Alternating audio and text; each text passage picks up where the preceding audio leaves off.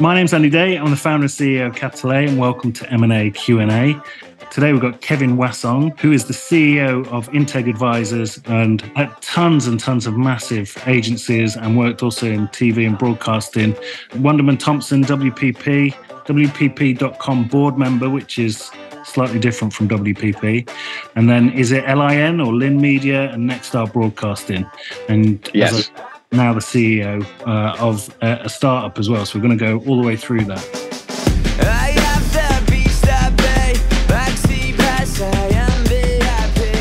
So we're going to kick off with a quick background check, as we always do with our guests every week. Kevin, can you tell us a bit about how you got into the marketing world?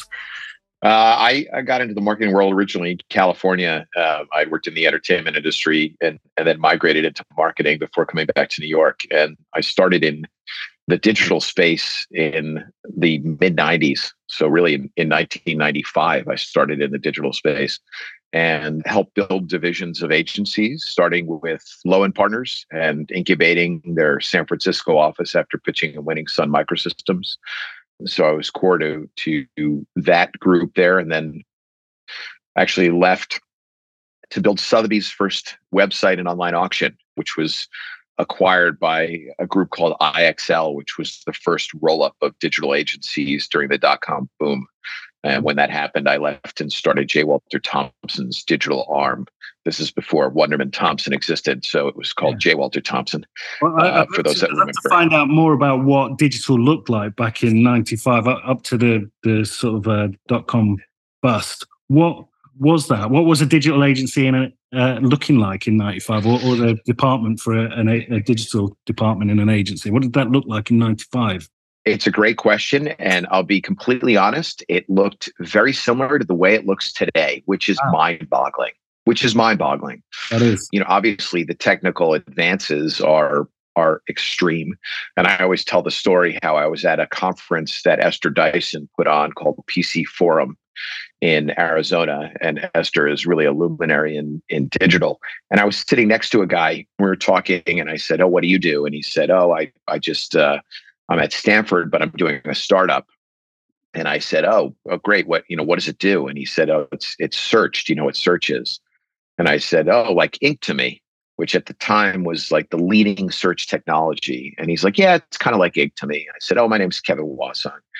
And he turned to me and he said, "Well, I'm starting Google. It's called Google." And I was like, "Oh my Lord!" If I had looked back at that period of time and thought about the technical innovations that took place, I mean, just pretty much amazing. So answering your question, it looked very much like it does today. We built websites. We did online marketing.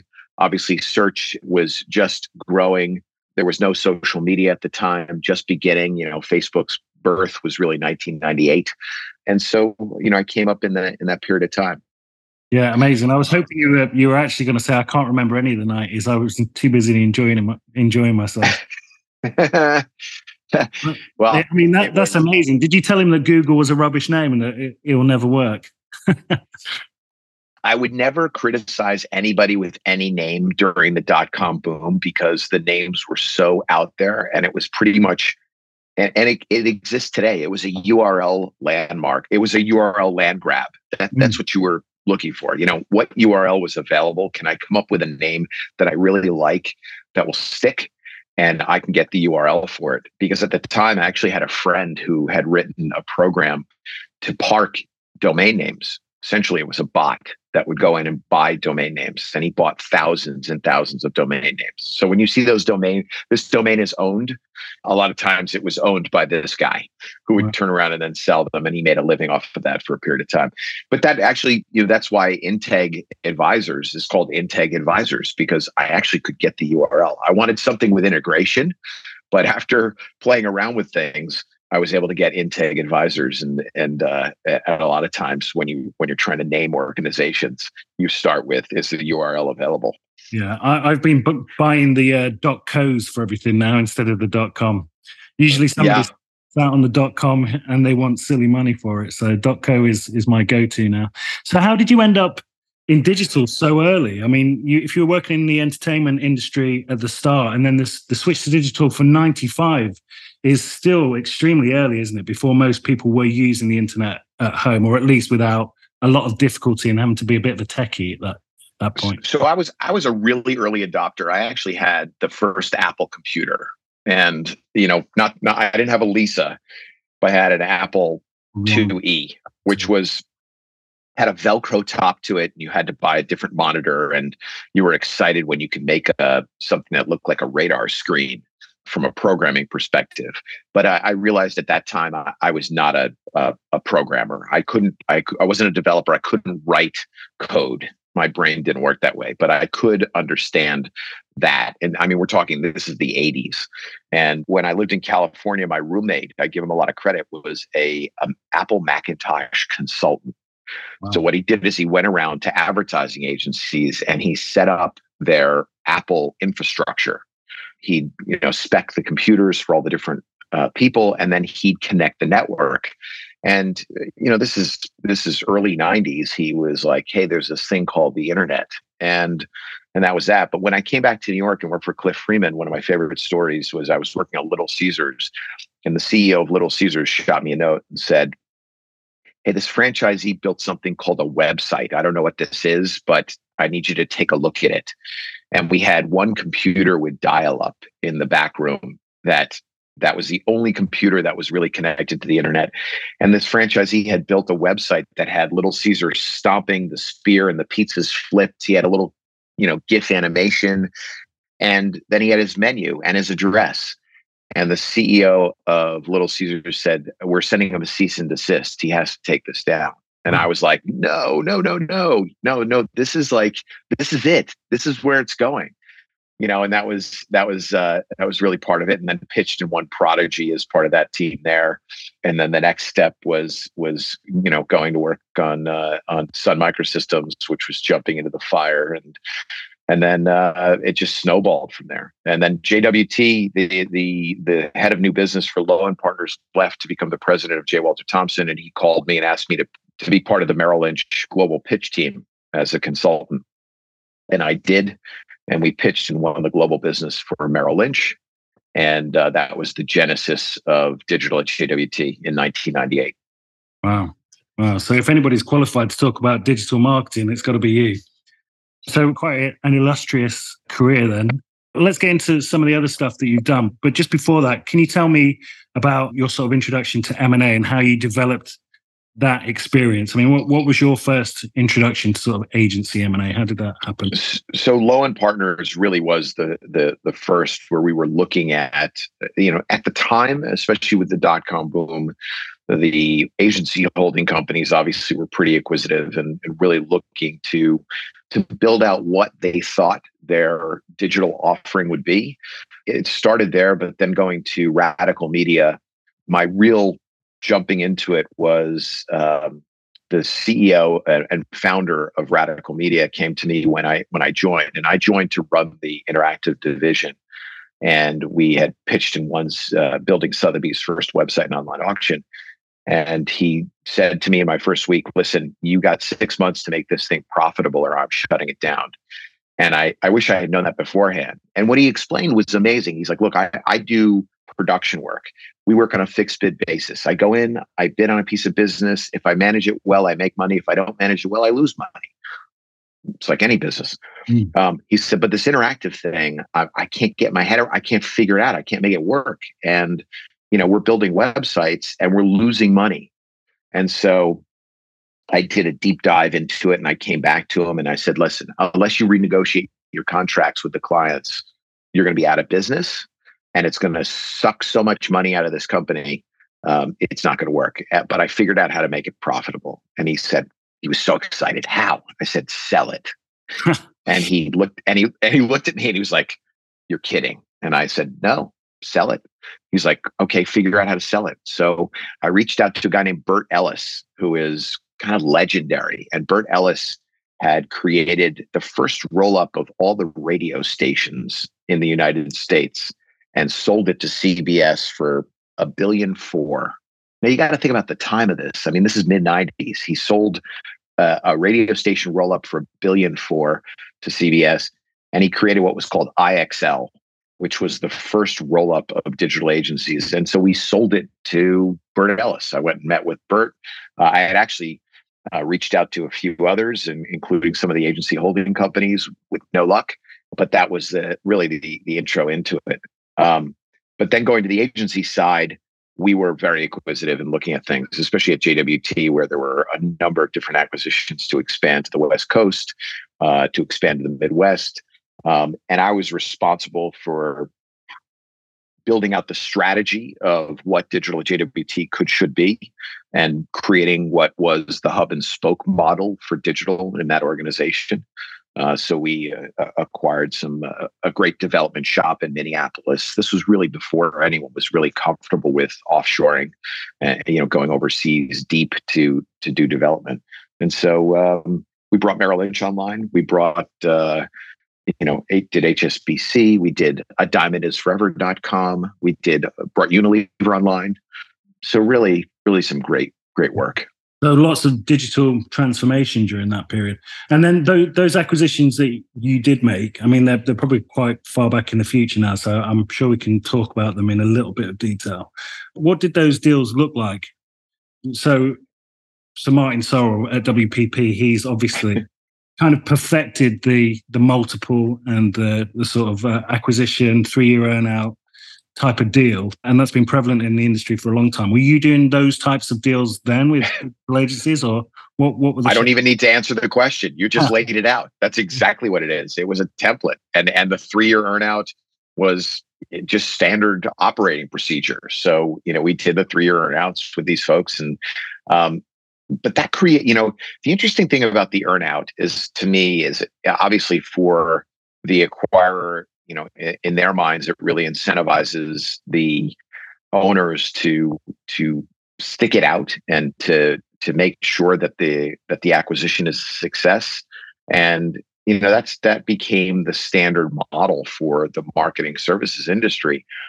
But it created a whole host of other problems, which were not necessarily resolvable depending on the leadership of the organization that you acquired, which to me was the most important factor. Like, when you acquired one of these organizations, if you weren't acquiring a team player, someone who was interested in the notion of all boats rise with the tide, then you were in trouble. It wasn't going to live. Well, that model is still prevalent today, and probably is at least the starting point for most deals still. Although, interestingly, Martin Sorrell has moved away from that type of deal now. But what would you suggest would have been an improvement had you been able to go back and advise yourself, now, don't do these types of deals because they're going to cause you problems? I honestly don't have a totally clear answer to that, other than to say, get rid of the earnout, figure out another way to incentivize founders longer term to believe in the organization and what's being built. I think a lot of times founders, are at the kind of pinnacle of building their business and get to this kind of burnout phase. And, if it's either the burnout phase or the earnout phase, it's a tough phase to work at with the acquirer, because the earnout phase, you're fighting for every dollar. Why should every dollar go to me versus, the rest of the group? And those discussions are just a monstrous waste of time, and they don't move business forward. And I'd say probably out of 8, I think we made 8 acquisitions when building digital at JWT. I'm going to say maybe 2 of them worked out well, which is probably a good hit record in the scheme of things. But, the other side of it was that, and especially for the agency holding companies, is most of the time they're buying revenue. So, they want companies that have a good cash flow, and especially during that stage of the game. I lived through the stage where, when I started digital at JWT, media was in WPP, was in the agencies in WPP. We were integrated. I was the final holdout on the media side when he created Mindshare. And one morning walked in and had a phone call from Martin, who said, "Kevin, you're meeting with Erwin Gottlieb today, and you're transitioning your media to Mindshare." And I was like, it won't work. It won't work. and it didn't work. It wasn't the right model for the agency holding company. I mean, let me take that back. For a digital services group to survive in that ecosystem, it wasn't the right model. So, I think that earnout, the burnout earnout stage of a lot of these companies being acquired made it a really kind of interesting dynamic. Yeah. So I think the way it's being developed, that model now, is to have like a single P&L, 100% acquisition of companies that come in, a single P&L, cash, most of the cash up front, but not all of it, but it's not a contingent to anything. It's just, I guess, to space the payments out to make it more affordable. And then skin in the game to have a percentage, a bit of equity in the holding company yourself. So if that develops, if everybody does well together, basically. And then if they sell it as well, there's something for you further down. Well, based on what you're telling me, the good news is it only took 27 years for that model to really root itself. Yeah, well, 25 years because he's been working on it for a couple of years now. I think Martin's got some regrets maybe over sort of setting the world in that direction, but it's still a pretty tried and tested way to go. Just out of interest, can you remember what those multiples would have been for a digital agency in those days? Still we get this today. If an agency works in a really cutting edge space, often they'll get one or two multiples added on. Do you think that was the case then? The what I remember was everyone going for about 3x. Wow. And that was about it at the time. And we got to remember, these are service organizations. I mean, that's a challenge. They were, at the time that I was there, we weren't buying technology. When I started digital at JWT, the Detroit office of JWT had built the first ad server for the digital industry. They on something called Net Gravity, which was acquired by DoubleClick. And 3 years into building digital at JWT, we had our own ad server. It was acquired by DoubleClick, and then it shut it down after I had kind of made a strong push to say, hey, we should acquire Net Gravity to have our own ad serving system, which, by the way, I think the agency ecosystem should have had that technology. One of the agency holding companies should have had an ad serving solution as part of their infrastructure. But the multiples on the technology were so far beyond what the holding company's appetite for acquisitions would be at the time.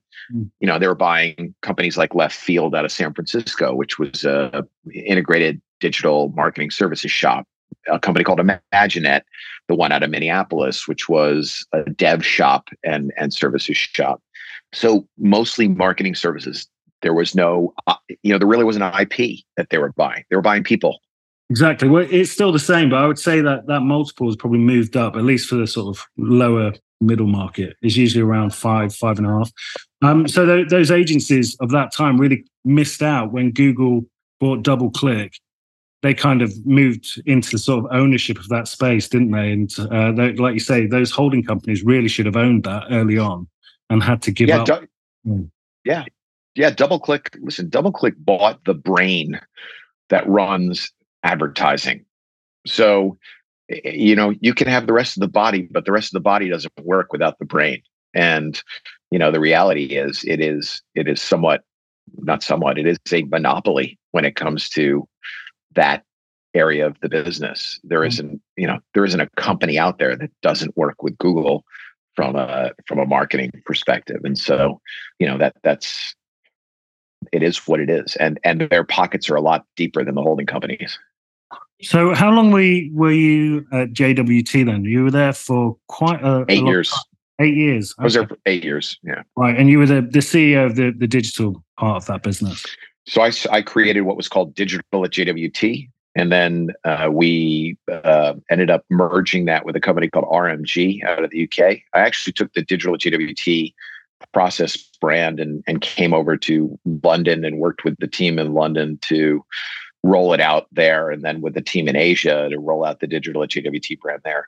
but one day, and part of what I built was completely integrated within the JWT North American ecosystem, both in US and Canada. And the CFO, COO of JWT came to me one day and said, I want you to pull all of those business units out, create a single P&L of digital groups, and we're going to roll it up with this company called RMG that we had acquired out of the UK and create a independent digital agency. I like to say, I think they had delusions of grandeur. It was, we're going to create this RMG or digital/RMG Connect, and we're going to take it public as a separate entity, and everyone's going to make lots of money. And I was like, it will never work.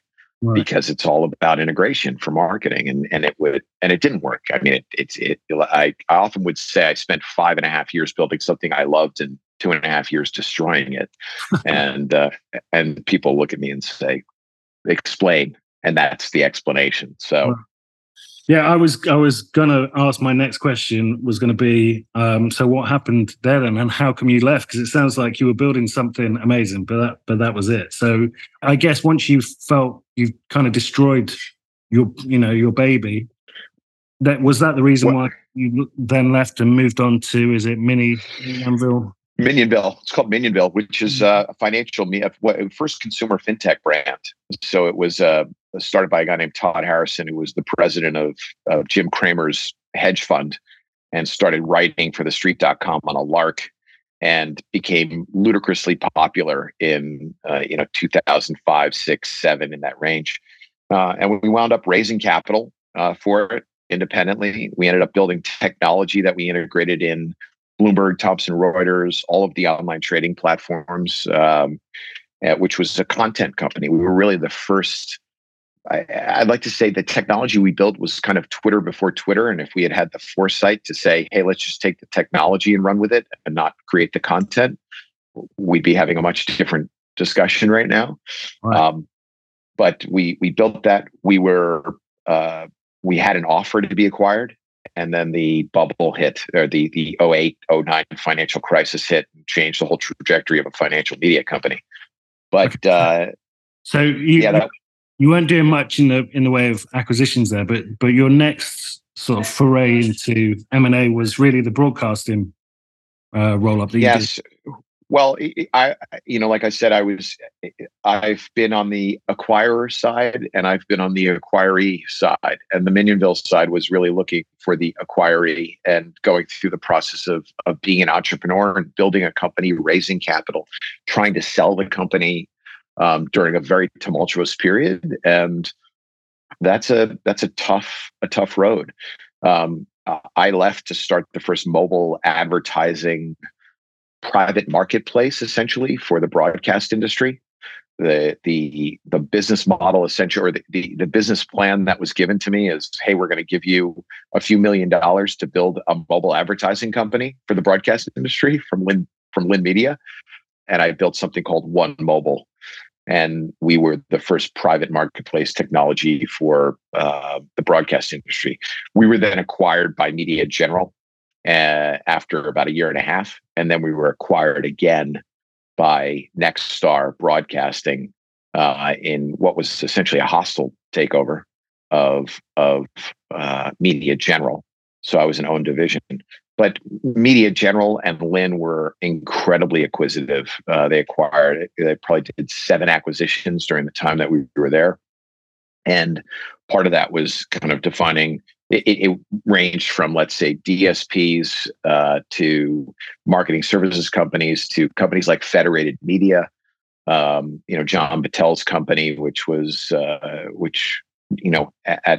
during the dot-com boom was really one of the leading content creators out there, to a company called Hyphen, which was one of the first, I guess the best way to describe it is one of the social tool platforms.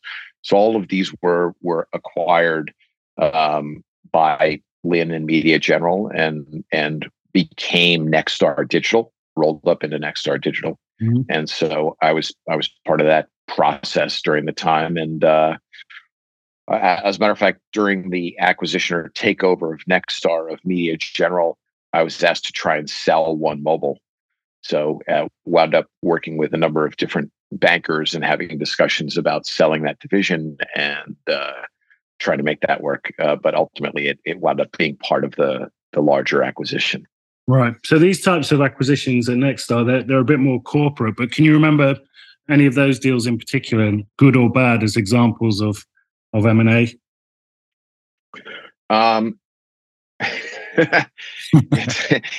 It's always an interesting question.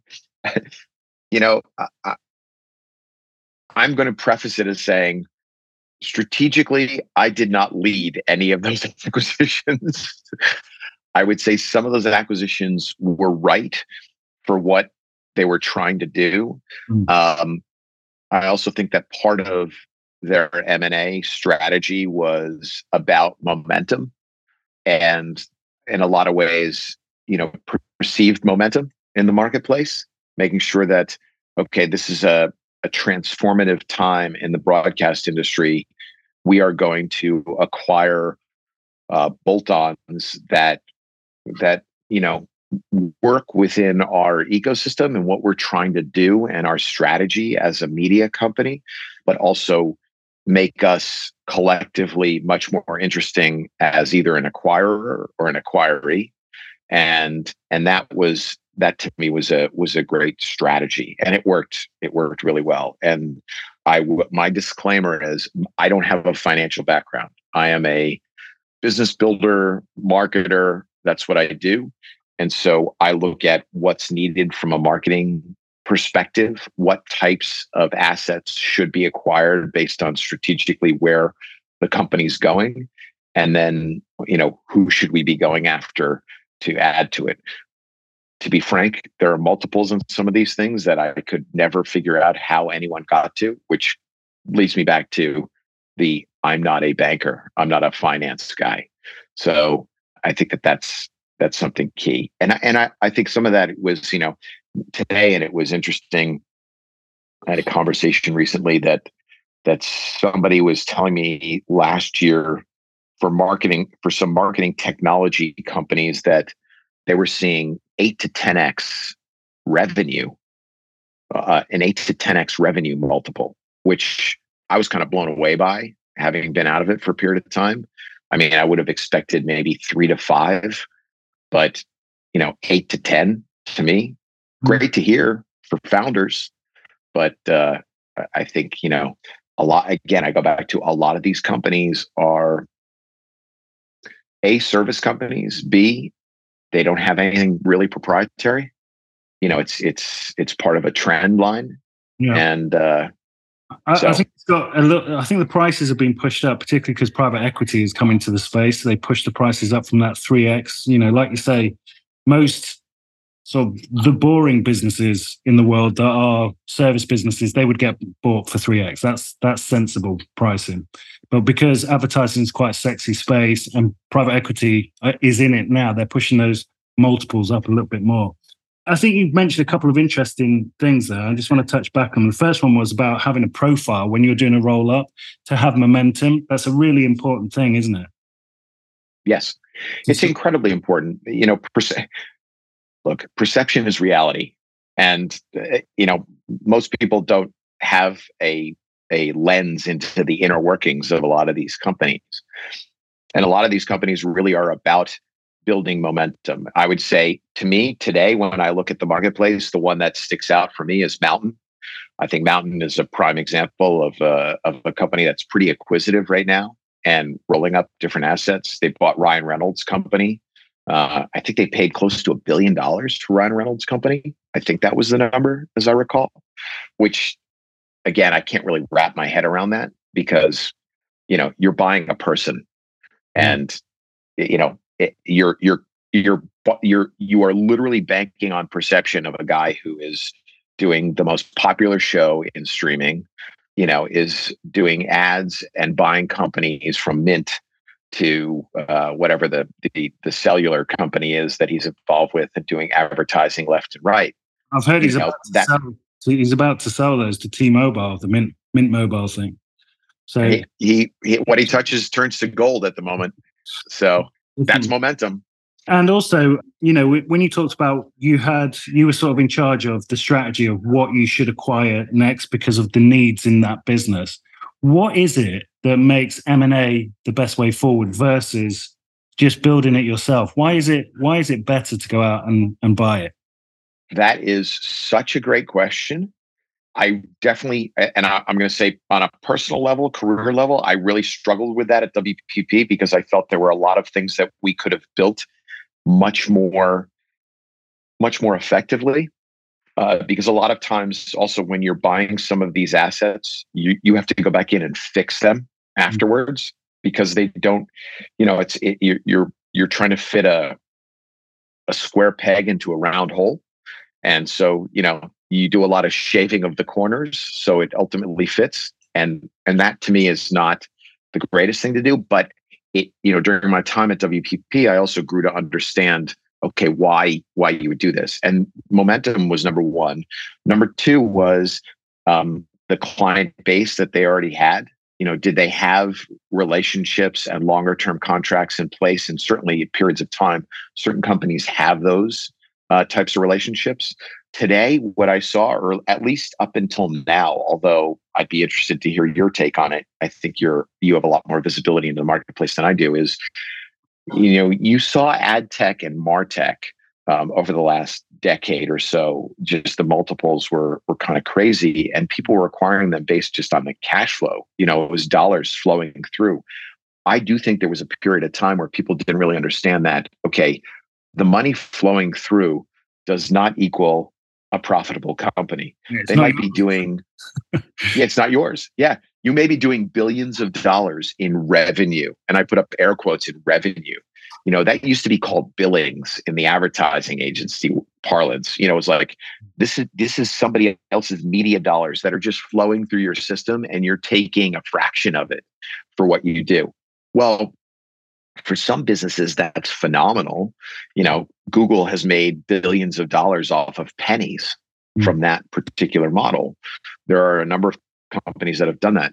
But what I've heard today, certainly in the private equity space or in the investment world, is that there's definitely a cooling off of investment in companies that are contingent, that are reliant on the flow of media dollars through their platform. That's definitely, from what I've heard, cooled off, and I never could understand that. So at the time, when you talk about these stages, at the time it was buying revenue, buying technology, buying people. Today, I think what people are looking for is, what is that technology that has the ability to scale? What is that technology that has the ability to be ultimately be SaaS? What is that technology that's going to help change the dynamic and make an industry more efficient? And that to me is the exciting area to be in. Well, that's good timing, Kevin, because that's what I want to talk about now. So let's bring everything right up to date. And can you tell us what it is that you're working on at the moment? Sure. So, I go back to when I talked about Integ Advisors. Really, we are and have station with the vision of feeding what our technology would ultimately be. The technology that we've built, which is called marketing.ai, MKTG.ai, is really focused on what I call creative tech, and creative as an operating system for marketers. I like to say the last decade was really about ad tech and martech. And ad tech and martech, to me, has been about creating and filling spaces with very little regard for what actually filled the space itself. That was a real challenge. Whereas the advertising marketing industry as a whole is art and science. When it comes to developing creative still is an art. Even when you think about AI today and what's happening in the explosion of AI technology, DALL-E and Midjourney and things like that. But understanding how those pieces come together and how they integrate and being able to have a lens into what that is and how they perform, that's a big missing piece of the equation. It was something I talked about to the board of WPP.com, and I had presented it. And Esther Dyson, when I presented to her and I will hold off on telling you how long ago I presented the idea of marketing.ai. When I presented, Esther said, "This is the holy grail of advertising." Well, I went back and presented to her about 6 months ago. And I said, "Is this the holy grail of marketing?" And she said, "Yeah, this very well could be." And I've talked to other people in the banking world as well as we roll this out with clients. And they're like, "Wow, if this takes off and you crack the creative technology code, well, this is incredibly powerful." And we think we've done that. And so, marketing.ai is the first really creative first platform for marketers to integrate all of their disparate assets and understand the performance associated with that creative from a creative first lens. I like to call it a Bloomberg terminal for marketers. Mm. So what you're talking about is, instead of tracking like pixels and cookies and things like that, a lot of those things we can't even use anymore. You're talking about being able to track the assets that a brand uses across pretty much every platform, see how they performed, see who's responsible for creating those assets in the first place, and kind of keeping like a database right across the board of everything that a brand is doing. How does that work? And what's the AI aspect? You stuck the landing, and I love that you just synthesized. That's exactly what it is. So, cookies, IDFA, Android ID, all of the things that globally are a bit under the spotlight right now, they all still exist. They're all still there. I like to say, when we talk about attribution models in marketing, that is something that every large agency is trying to solve for. But I say it's kind of akin to going to a nutritionist and saying, "I'm going to have a diet of bananas, chicken, and almonds for the next month. But do me a favor, tell me how many bananas I need to eat to make it a chicken." And it's not possible. So the metrics of all of these different channels are all different. Some of them are quantitative, some of them are qualitative. The quantitative ones are great because most technology platforms today have a very robust developer kit. And that developer kit is an API into their platform, whether you're talking about DSPs or you're talking about creative portfolios or social search, anything like that.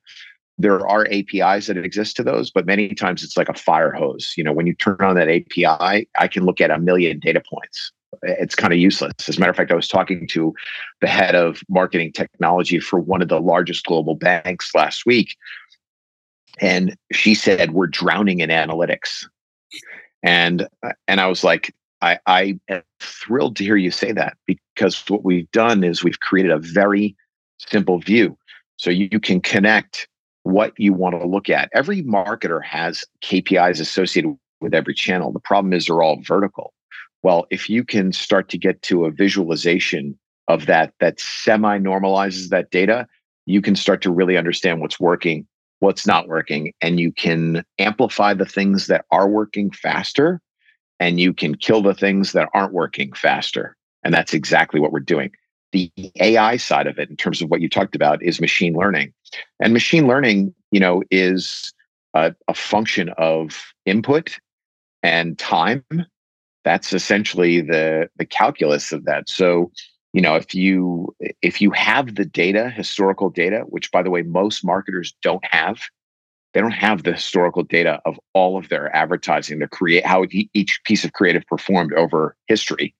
But if they did, you could do predictive modeling that understood, what worked and what didn't work from a creative standpoint, from a targeting standpoint, all those things. They do have a lot of it from a media placement standpoint, but they don't have it from a creative standpoint. And so marketing.ai starts to understand, memorize, and build out customer journeys that marketers can go back and use as blueprints for their next iteration of marketing.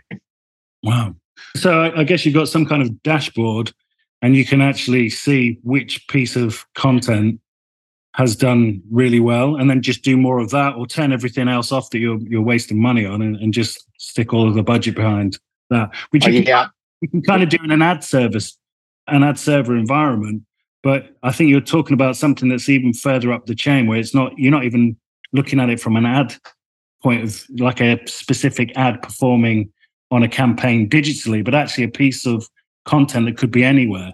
So this is what you just talked about is one of the fundamental flaws of where we've evolved to as an industry, a marketing industry, is we're so verticalized that if you were to take most marketers' advertising and you were to set everybody up in a different room and then take their brand name off of whatever it is, television, print, longer tail digital, social, content, whatever it is, and you take their name out of it, and then you said, okay, show me or tell me what brand this is from.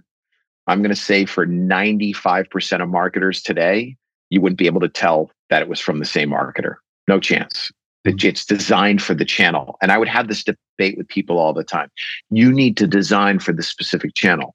And my answer would be like, no, you need to develop an idea that works across all channels, because the most effective marketers create content and marketing that it's from that company. It's very distinct, and that's what building a brand is all about, and that's what successful marketing is all about. So you need to be able to let go a little bit on the performance side to build longevity and make a brand really robust and successful.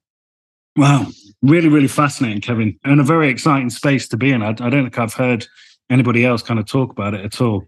Okay, so what's next for you? Are you? How is this business at the moment? What stage are you at? Are you a startup, or are you? Are you out there in production with big clients? So for Integ Advisors, we still do marketing services. We've worked with a lot of private equity firms. We've done, for example, clients have ranged from GE Lighting, where we did all the C by GE work with John Slattery, Seeing is Believing. We did all of the integrated marketing for a company called Ideal Image Med Spa, which is the country's largest med spa operator, owned by L Catterton and TPG. We did a full rebrand of J2 Global, which was a $6.5 billion, publicly traded company, to Ziff Davis, back to Ziff Davis. So things like that. And we work with a host of companies today, like one of the leading corporate communications firms called DeGenero Communications. But marketing.ai is now an MVP. We're rolling it out with clients, and we're in discussions with clients. The ideal clients for us have been groups that range from from the PVHs of the world to the Spark Groups and Authentic Brands, really focusing on that retail sector, to financial services. And so we are in the MVP stage and rolling it out, and we're raising capital for marketing.ai. And that's the stage that we're in. So we are a startup for the marketing.ai piece, but we look to really migrate away from doing day-to-day marketing services to really doing the technology. Wow. Okay. Exciting stuff. Brilliant. Well, thank you very much for your time today. Just before we open up the floor for more questions, if we've got some more from listeners that we have with us here, can you tell us how people can stay in touch with Kevin Wassong? So where can we follow you? How can we get hold of you if we're interested in speaking with you? Yeah, so certainly you can reach out to me via my email, which is just kwassong@integadvisors.com. You can also find us online, integadvisors.com, and LinkedIn has always been a great channel to connect with people in our space, and so we're there as well. Okay, brilliant. All right, I'm sure you'll have a load of people get in touch with you. So we have a couple of people here online now. Is there any questions anybody wanting to add before we wrap up? Hi, David. Hey, Kevin. Hey, Eddie. Hey, David. Hey, Kevin. How are you? How are you? I had a question in regard to you created this technology, and I come across a lot of companies and agencies that develop technology, but they really haven't differentiated. How is your technology really different, and it's going to stand out and make your company different? I love that you asked that, David. Our technology, and this is one of the things that I think is really important, having built technology inside the agency world as well, we're not a dashboard. We do call it a platform, the same way that a Bloomberg terminal is a platform, number one. Number two is our target is directly with clients. And here's why. Clients on average, work with 6 different agency partners. That ranges from, their creative agency, their digital agency, their media agency, others. And then with the pandemic, that's just really accelerated their use of whether it's in-housing or independent contractors. So that's exploded in terms of how and who they work with. The main differentiator of marketing.ai is it's able to pull all of those people together into a single view of all of the content. So it acts as a digital asset management solution along with the analytics component so that everybody is looking at the same material. And one of the main things about marketing today is to be able to see what's working well and amplify it fast. That is a super inefficient area of the marketplace. So that's what we've created to allow all of the marketing partners, all of the agency partners to view the same information, to see what's working and what's not working, and then to be able to grab those assets to amplify them faster and increase the velocity and the ability of them to go to market and yield results. Also, you made a comment in regard to that you feel that brands need to pull back in regard to their looking at performance. But it sounds more like you're saying that, no, you're not really looking at different performance. You need to look at performance a different way. And your platform kind of gives them the tools to really look at their digital assets, their branding, and their communication with their stakeholders and clients differently. I think that's a great point. It's not about pulling back on performance marketing. It's about, from a creative standpoint in performance, understanding and connecting what's done in performance to what's being done in all other marketing channels as well. Because performance marketing became very, I would say, trick-oriented in a lot of ways. How do we make people click on this? How do we make people pay attention to it? And what digital marketing has done is it's created so much white noise that people just don't pay attention. We used to call it banner blindness during the rise of just longer tail banner advertising. But you have ad blindness because people are, it's like the classic direct marketing television spots, act now or free, or, being able to, how big can we make the starburst? Those are the things that were all tricks of the trade. And that's what needs to change.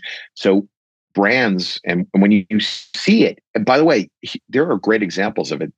David Sable, who ran, Wunderman Thompson, CEO, he's talked about it. What's old is new again in a lot of ways. But, you think about Warby Parker, you think about Allbirds, you think about Bombas, Untuckit.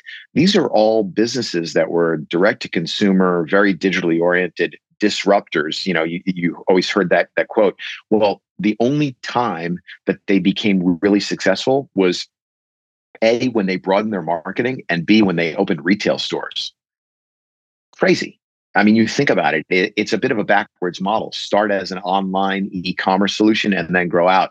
So to your point about the marketing side, this is about understanding creatively what works, what's consistent, what's integrated, and enabling all of the partners in a marketing ecosystem, which are many times hundreds, to be able to understand this is the voice, the vision, and how do we really amplify that to the right audiences.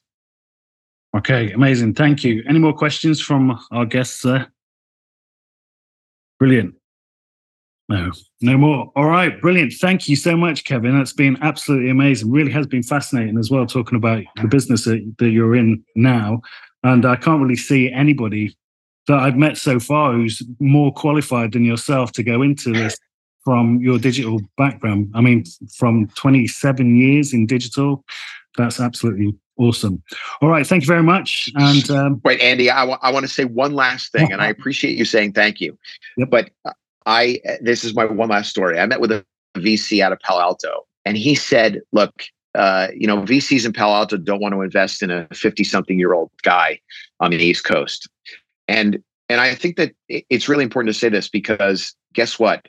There is, and I was with my peer group the other night. These are people who are the chief marketing officers who are running, global companies today, who are building the next iteration of technology.